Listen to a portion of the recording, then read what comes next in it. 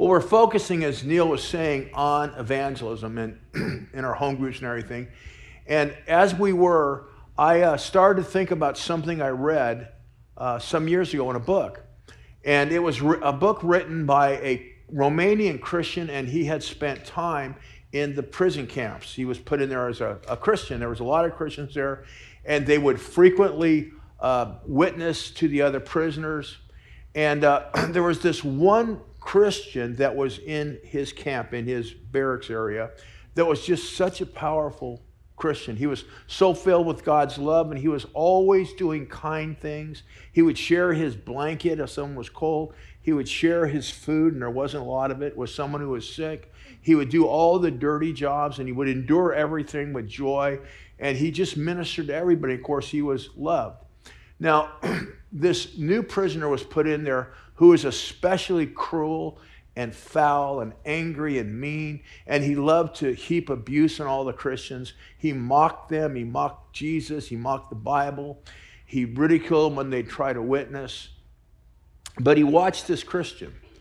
And so the Christian also would try to witness to him, and this foul man he finally said, okay, I'm going to give you 5 minutes to tell me about Jesus, and then you promise never to bring it up again. He said, so you got 5 minutes. Tell me what your Jesus is like. And the Christian man was silent for a moment, and he said, well, he's like me. And the prisoner, the mean prisoner, was stopped in his tracks. And then his eyes began to well up with tears a few moments. And he said, well, if Jesus is like you, then I want to follow him. See, the greatest testimony we can ever have is when the love and the reality of Jesus shines forth from our life. It's the most powerful testimony we can ever have. And what I want to talk today about is I want to talk about the greatest key to releasing the life of Jesus within, the love and the kindness and just that Jesusness that comes out. And I also want to talk about the largest impediment that stops that from happening. And we're going to begin reading in Hebrews chapter 10. And we're going to begin with the first verse. For the law, since it was only a shadow, would you say the word shadow? It's a shadow. We're going to get back to that in a few moments. The law, since it was only a shadow of the good things to come, and not the very form of those things, can never by the same sacrifices which they offered continually in the Old Testament temple, which they offer continually year by year, make perfect those who draw near. So the Old Testament sacrifices could not bring to completion what God wanted to do. So, Hebrews 10:2. Otherwise, if they could, would they not have ceased to be offered? Because the worshiper, having once been cleansed, would no longer have a consciousness of sin. That's the second word I want you to think of. And that's going to be the bulk of what we're talking about. The consciousness of sin. Because that is the greatest impediment that keeps us from really shining forth Jesus Christ to the world in all his fullness.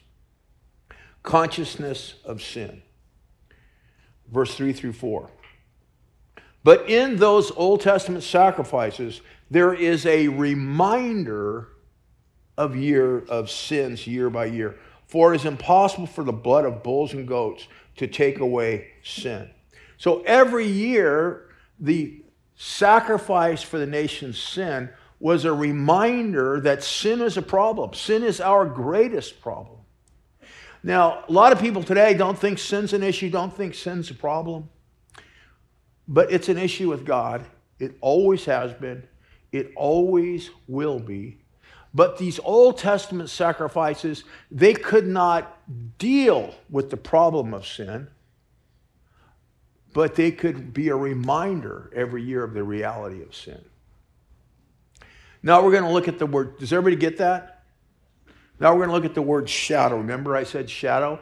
That these things, the laws and the temple ceremonies and sacrifices, were a shadow of the good things to come. The good things that were revealed in the New Testament with the coming of Jesus. What do they mean by shadow? Well, when someone walks towards you from the direction of the sun, the first thing that reaches you is their shadow. It's not the person themselves, but it's a promise that the person is coming. Because if the person wasn't coming, there would be no shadow. The shadow isn't even a picture of the person, but it's a rough outline of what that person looks like. Now, when Christ was in heaven preparing to come to earth, he cast a long shadow of prophecies, Old Testament prophecies, and of temple sacrifices and temple ceremonies. And all of these pointed back, they prepared us for the coming of Christ.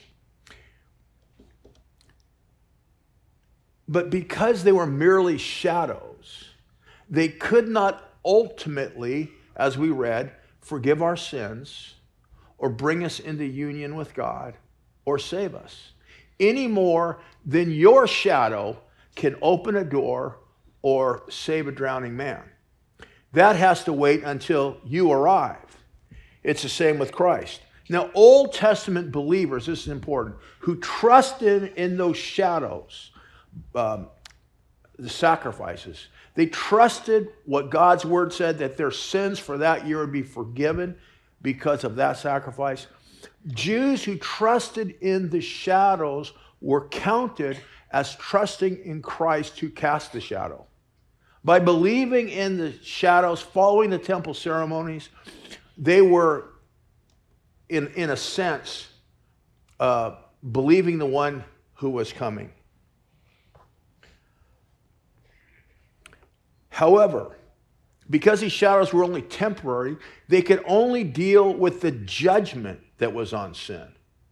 They couldn't ultimately solve the sin problem. They had to be offered year over year. So they could deal with the penalty, but they could not deal with the consciousness of sin. That's what we were going to be mostly talking about. What is the consciousness of sin?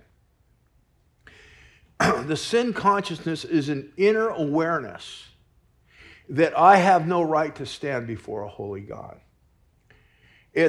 I'm unfit, I'm undeserving of his acceptance. Sin consciousness is the guilt that we carry around inside because of the wrong things that we have done. It's the shame that we feel and the brokenness that we feel because we've been abandoned, because we've been abused, because we've been rejected, and the guilt that we feel because of the wrong acts that we've done. Now, even Christians can struggle with this sin consciousness. And it's what keeps so many of us from experiencing the fullness of God, which therefore leaves us discouraged and weak. It's the reason why a lot of Christians backslide. Now, all of these Old Testament shadows were symbols. And we're going to look at these at the temple because these shadows are a powerful testimony to the inspiration of Scripture and to the New Testament way of salvation. And for 1,200 years, until the coming of Christ, these were one of the main ways in which God spoke to people. The temple ceremonies, the sacrifices, God was communicating through these. So we're going to go ahead and study a little bit, just for a minute. It's important that we understand how God was speaking through the temple, how it prepared for the coming of Christ.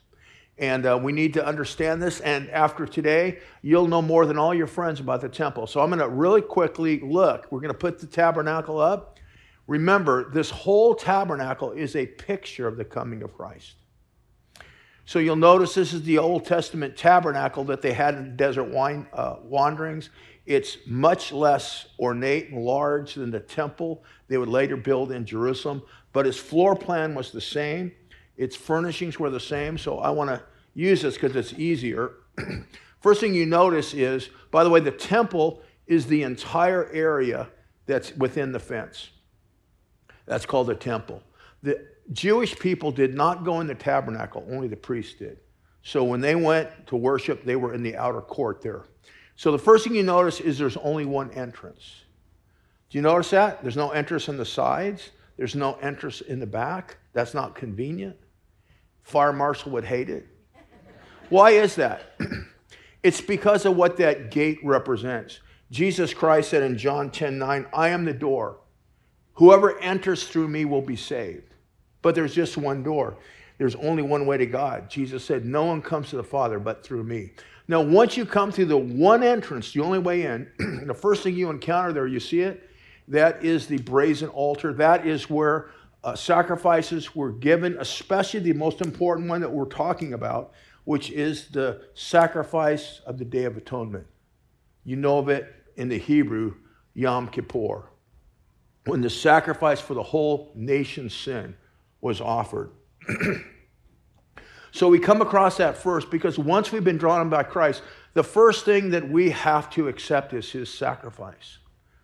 Until we cannot move on with God, until we admit that we are sinners who need forgiveness and we need a Savior and we receive his salvation. Now, once we do that and move past that, what's the next thing that you see there? It's not very clear, but it's a giant wash basin. It was very big. And that's where the priest would ceremoniously cleanse themselves.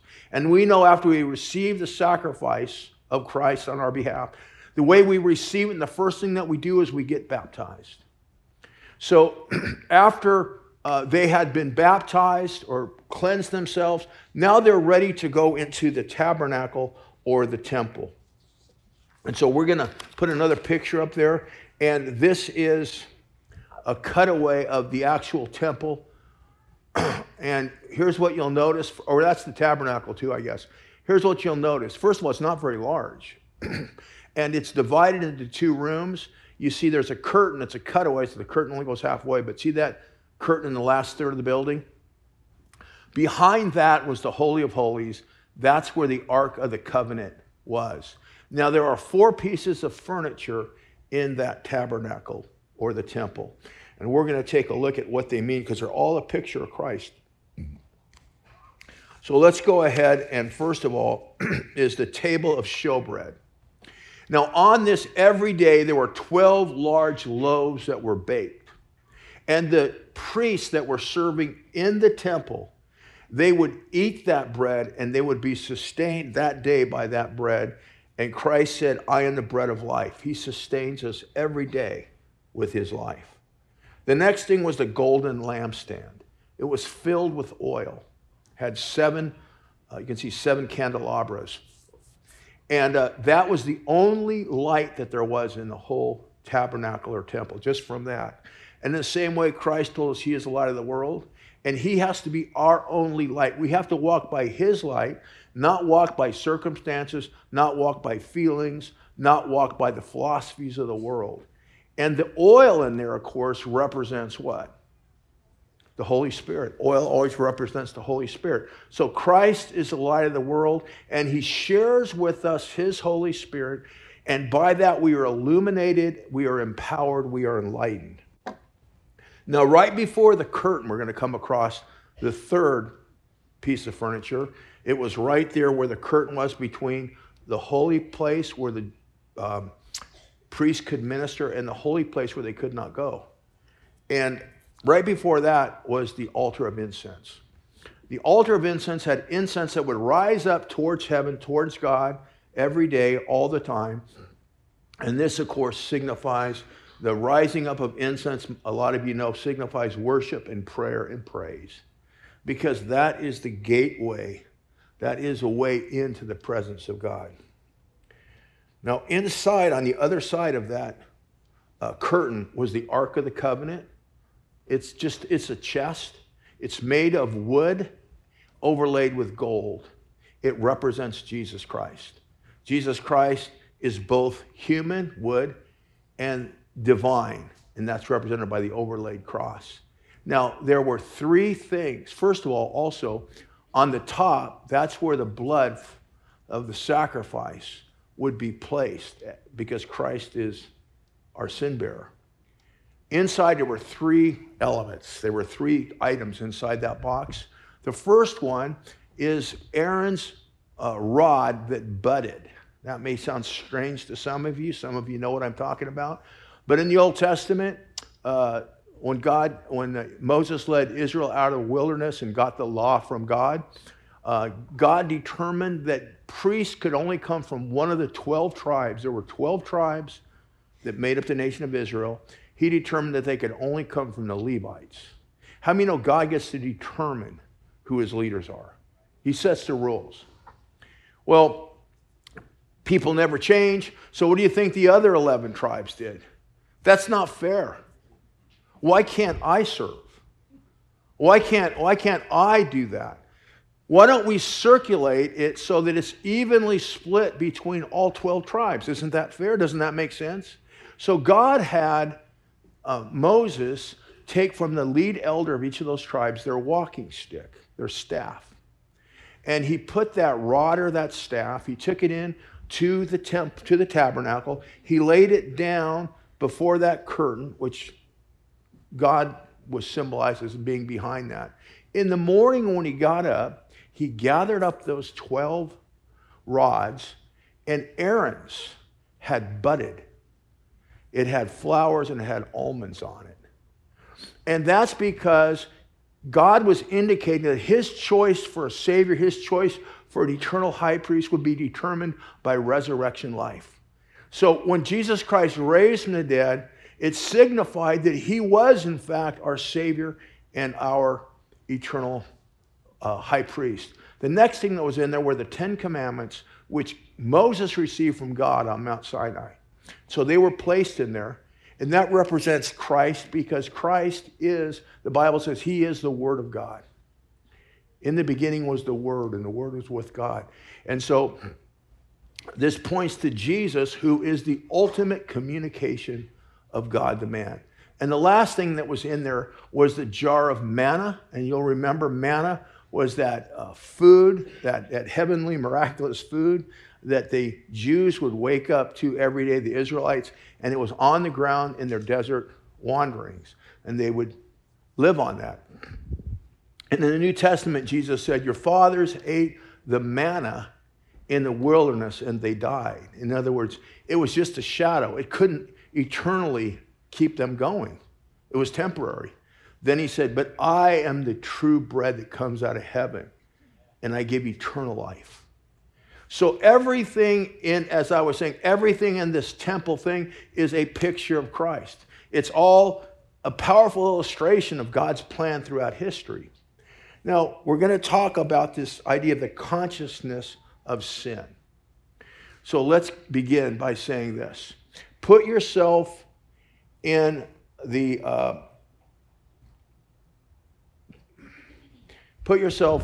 high priest's mentality. First of all, in that temple, remember there were 2 rooms?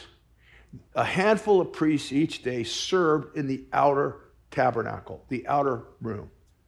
But they were completely and totally forbidden from ever going beyond the curtain where God dwelled. Now, only one time during the year could anybody go in there, and that was on the Day of Atonement, Yom Kippur, when the bull was sacrificed for the sins of the entire nation. The high priest could take that blood into the holy place, Holy of Holies, and put it on the Ark of the Covenant. And then he had to leave. Now, what you have to understand, too, is that a high priest can only serve for 1 year out of his entire life. And so that high priest on that day, put yourself in his mindset. As he went into the Holy of Holies, he knew he did not belong there. He knew he had no right to stand there. That he was on a one-day pass for maybe a half hour, one day of his entire life, carrying the blood because he was a representative for all of Israel. He was allowed to go in there for this one task of putting the blood on the top of the ark before God. So he was conscious that he was a sinner. He was conscious that he could not stand there. He really wasn't, in a sense, welcome there. And that's, my friend, what the consciousness of sin does. It puts a shadow over our soul that makes us feel that we are not acceptable to God. It makes us draw back from God so we don't accept his love. The consciousness of sin is the opposite of God consciousness. It desensitizes us to God's presence so that we are afraid. We can't accept his love. We feel disqualified from his favor, from his blessing, from his help.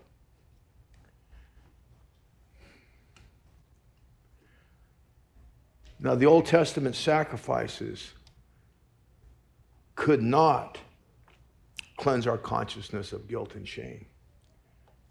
The Old Testament sacrifices could not get us beyond the curtain. It could not make us fit to stand in the presence of God. And so God made those only temporary. He ended those because he had something far better than those temporary sacrifices. He had the once and all sacrifice of Christ planned. Now, this is very important. Watch what happened when Christ died on the cross. Matthew 27, verse 50.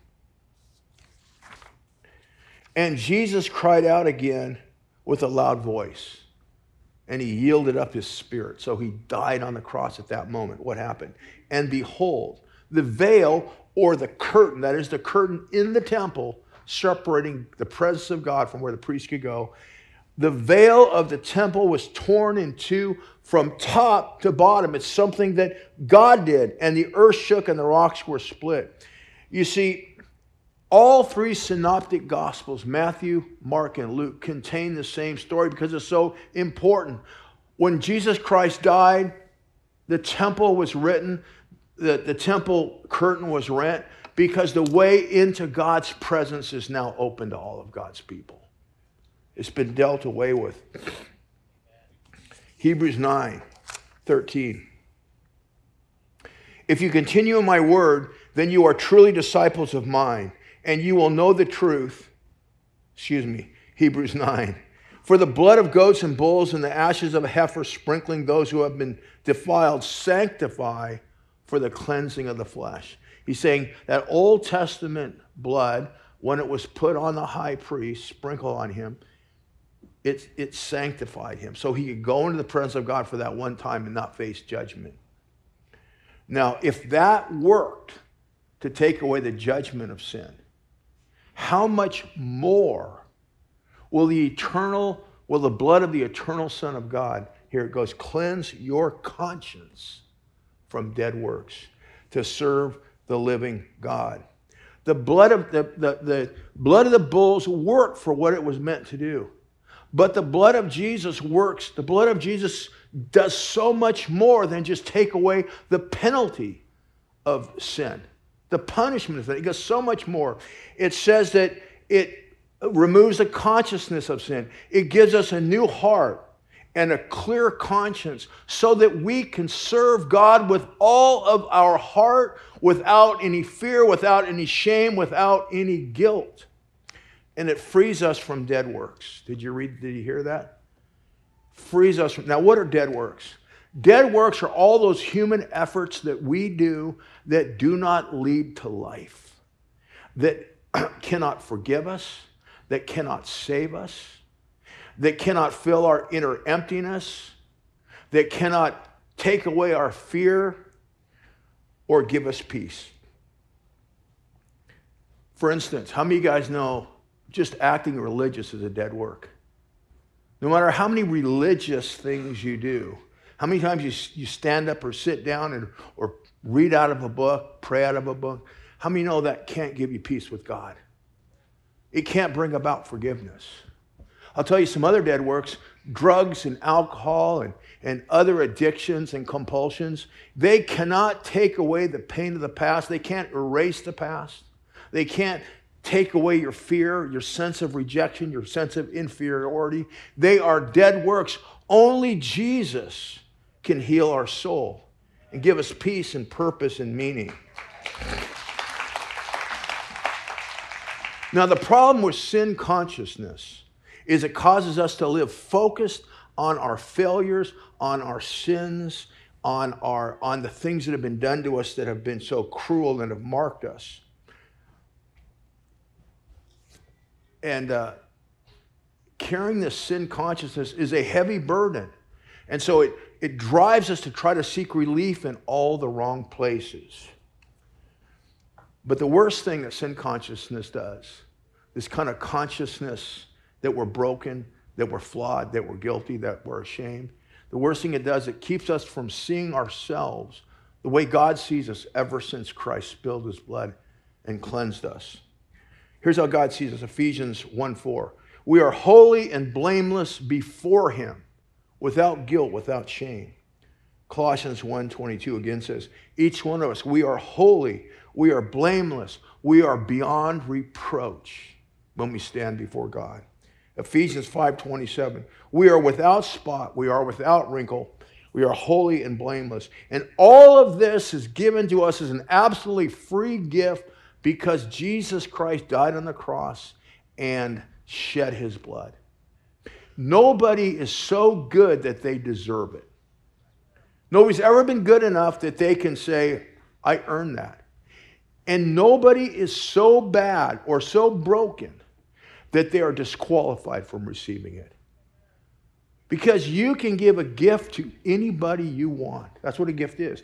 God gives this gift to everybody, no matter who they are or what they've done or what shameful things have been done to them. They receive it as a gift. And so that means all of us have it. We are free from guilt and accusation. So say this with me. I'll say it first and repeat it a second time. Say, I am blameless before God. I belong in his presence. I am fully accepted. I will not draw back in fear or shame anymore. 1 John 3:21 says, if our heart does not condemn us, in other words, if we don't have this consciousness of sin and brokenness that keeps hammering us down and condemning us, if our heart does not condemn us, we have confidence before God. So once you understand this truth, you're confident before God. But the reverse is also true. If your heart does condemn you, if you walk around carrying this awareness of all that's happened to you and all that you've done, it's so heavy. And if you carry that, then you will not have confidence before God. In fact, you'll shrink back from him. And you won't receive the things that God wants to give you. Now, your conscience or consciousness, your conscience is the window into your soul that lets heaven's light in. Now think about a window that's been neglected for years and dirt and dust and grime have just caked upon it. And maybe outside vines over years have grown over it and bugs have gone across it and it's become so dirty that you cannot see through it. But if you scrape away everything and power wash it and clean it, then light will come and flood that room again.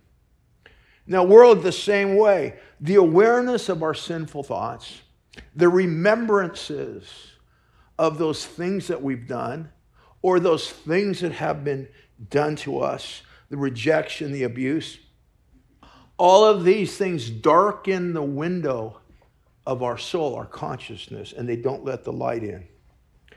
But when we understand and let the blood of Christ cleanse us from all of that, then the light floods into our soul. Heaven's light floods into our soul, and we rise up with strength and joy and power and peace. One of the reasons that Christians backslide and fall into sin is because they can't enjoy all of the goodness of God.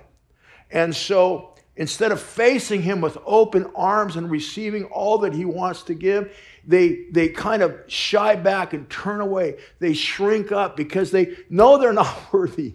They think of like I don't deserve for God to bless me because of what I did yesterday or this morning. You know, I got to beat myself up some more so God will understand that I realize how horrible I am and maybe he'll throw me a few crumbs. You don't just, only after you've let Christ wash your soul can you see him and see yourself in the right way. Now, something about being washed, being cleansed. You don't just wash something once. You don't just wash your clothes once. You don't just wash your car once, because it will continue to get dirty. You must continually wash and cleanse them. And it's the same thing with us. We must regularly and intentionally wash our heart in the Word of God so that that window can become remain clear, because Satan attacks our mind with lies and with threats and with fears, because he wants to put that sin consciousness back there so he can bring us back into bondage, to condemnation and shame. Therefore, we must be solidly rooted in these great biblical truths and wash our soul with them. The problem is that many Christians lack a systematic knowledge of these great truths of God, these great biblical truths that keep us free, that give us our identity, that assure us of our acceptance before God. We have a great ministry here at the church. It's called Freedom Ministries. And it'll be starting it in August. It's a series of Sunday morning classes where they teach you systematically some of these great Christian biblical truths that you need to assure your heart of so you can always stay free. And then it ends with a 2-day conference in September that's more intensive, and it's just powerful. And this is one of the reasons this church is so healthy. Do you know we've had over 900 people from this church go through those classes and go through that seminar? Many have gone through it twice, some 3 times, because there's such liberty there. John 8:31 through 32, this is why it's so important you know these truths, says, if you continue in my word, if you remain in it, if you know my word, if you continually cleanse yourself and your mind and your heart in my word,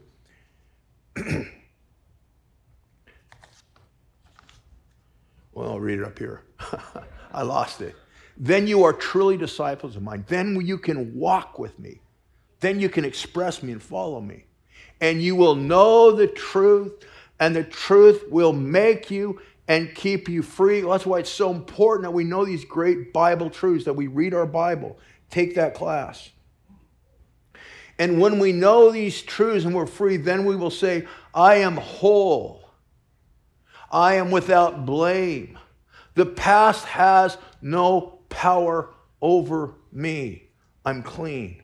Now, Jesus Christ gave up his life on the cross and spilled his blood so we would no longer have to live under the tyranny of shame and guilt and a sense of inferiority and brokenness. He died so that could be washed away forever. I want you to think about something. How would your life, now think about your life. This is not a rhetorical question. It's a soul-searching question. Think about how your life would be different if you had never been abandoned, if you had never been rejected, if you had never been abused. Think of how different your life would be if you had never done that one thing that you really regret, that stays with you all, that one great sin, that one great thing you did that really hurt somebody. What would your life be like if you had never done that one great failure that you think defines your life? It means that you'll never accomplish anything. What would you do if you could just take a sponge and wipe that all away, and it would no longer be something you're always thinking about or conscious about? If it no longer had the power to bring pain into your life, how different would your life be? Because understand this is exactly what Jesus is offering you. That all of that is cleansed. And that you are a new creature completely. Our problem is not that we don't deserve God's love or God's promises. It's not that he doesn't care for us. It's not that his promises aren't true. It's not that he doesn't love us enough or that he's not able to help us. Our problem is usually that we labor under this consciousness, this sinful, broken consciousness that makes us withdraw from God, doubt his love, doubt our worthiness. We are no longer like that Old Testament high priest who once a year, one time in his life, for a half hour, only because he was a representative of Israel, only because he was carrying the blood in for this one time, only then was he qualified to be in the presence of God. The curtain is rent. We live in his presence. You are always welcome. You always belong. Every sin is covered. And God wants us to live that way. Hebrews 10, 19 through 20. Therefore, since we have confidence to enter the holy place by the blood of Jesus, by a new and living way which he inaugurated us through the curtain. He's taken us through the veil, through the curtain because of his death on the cross.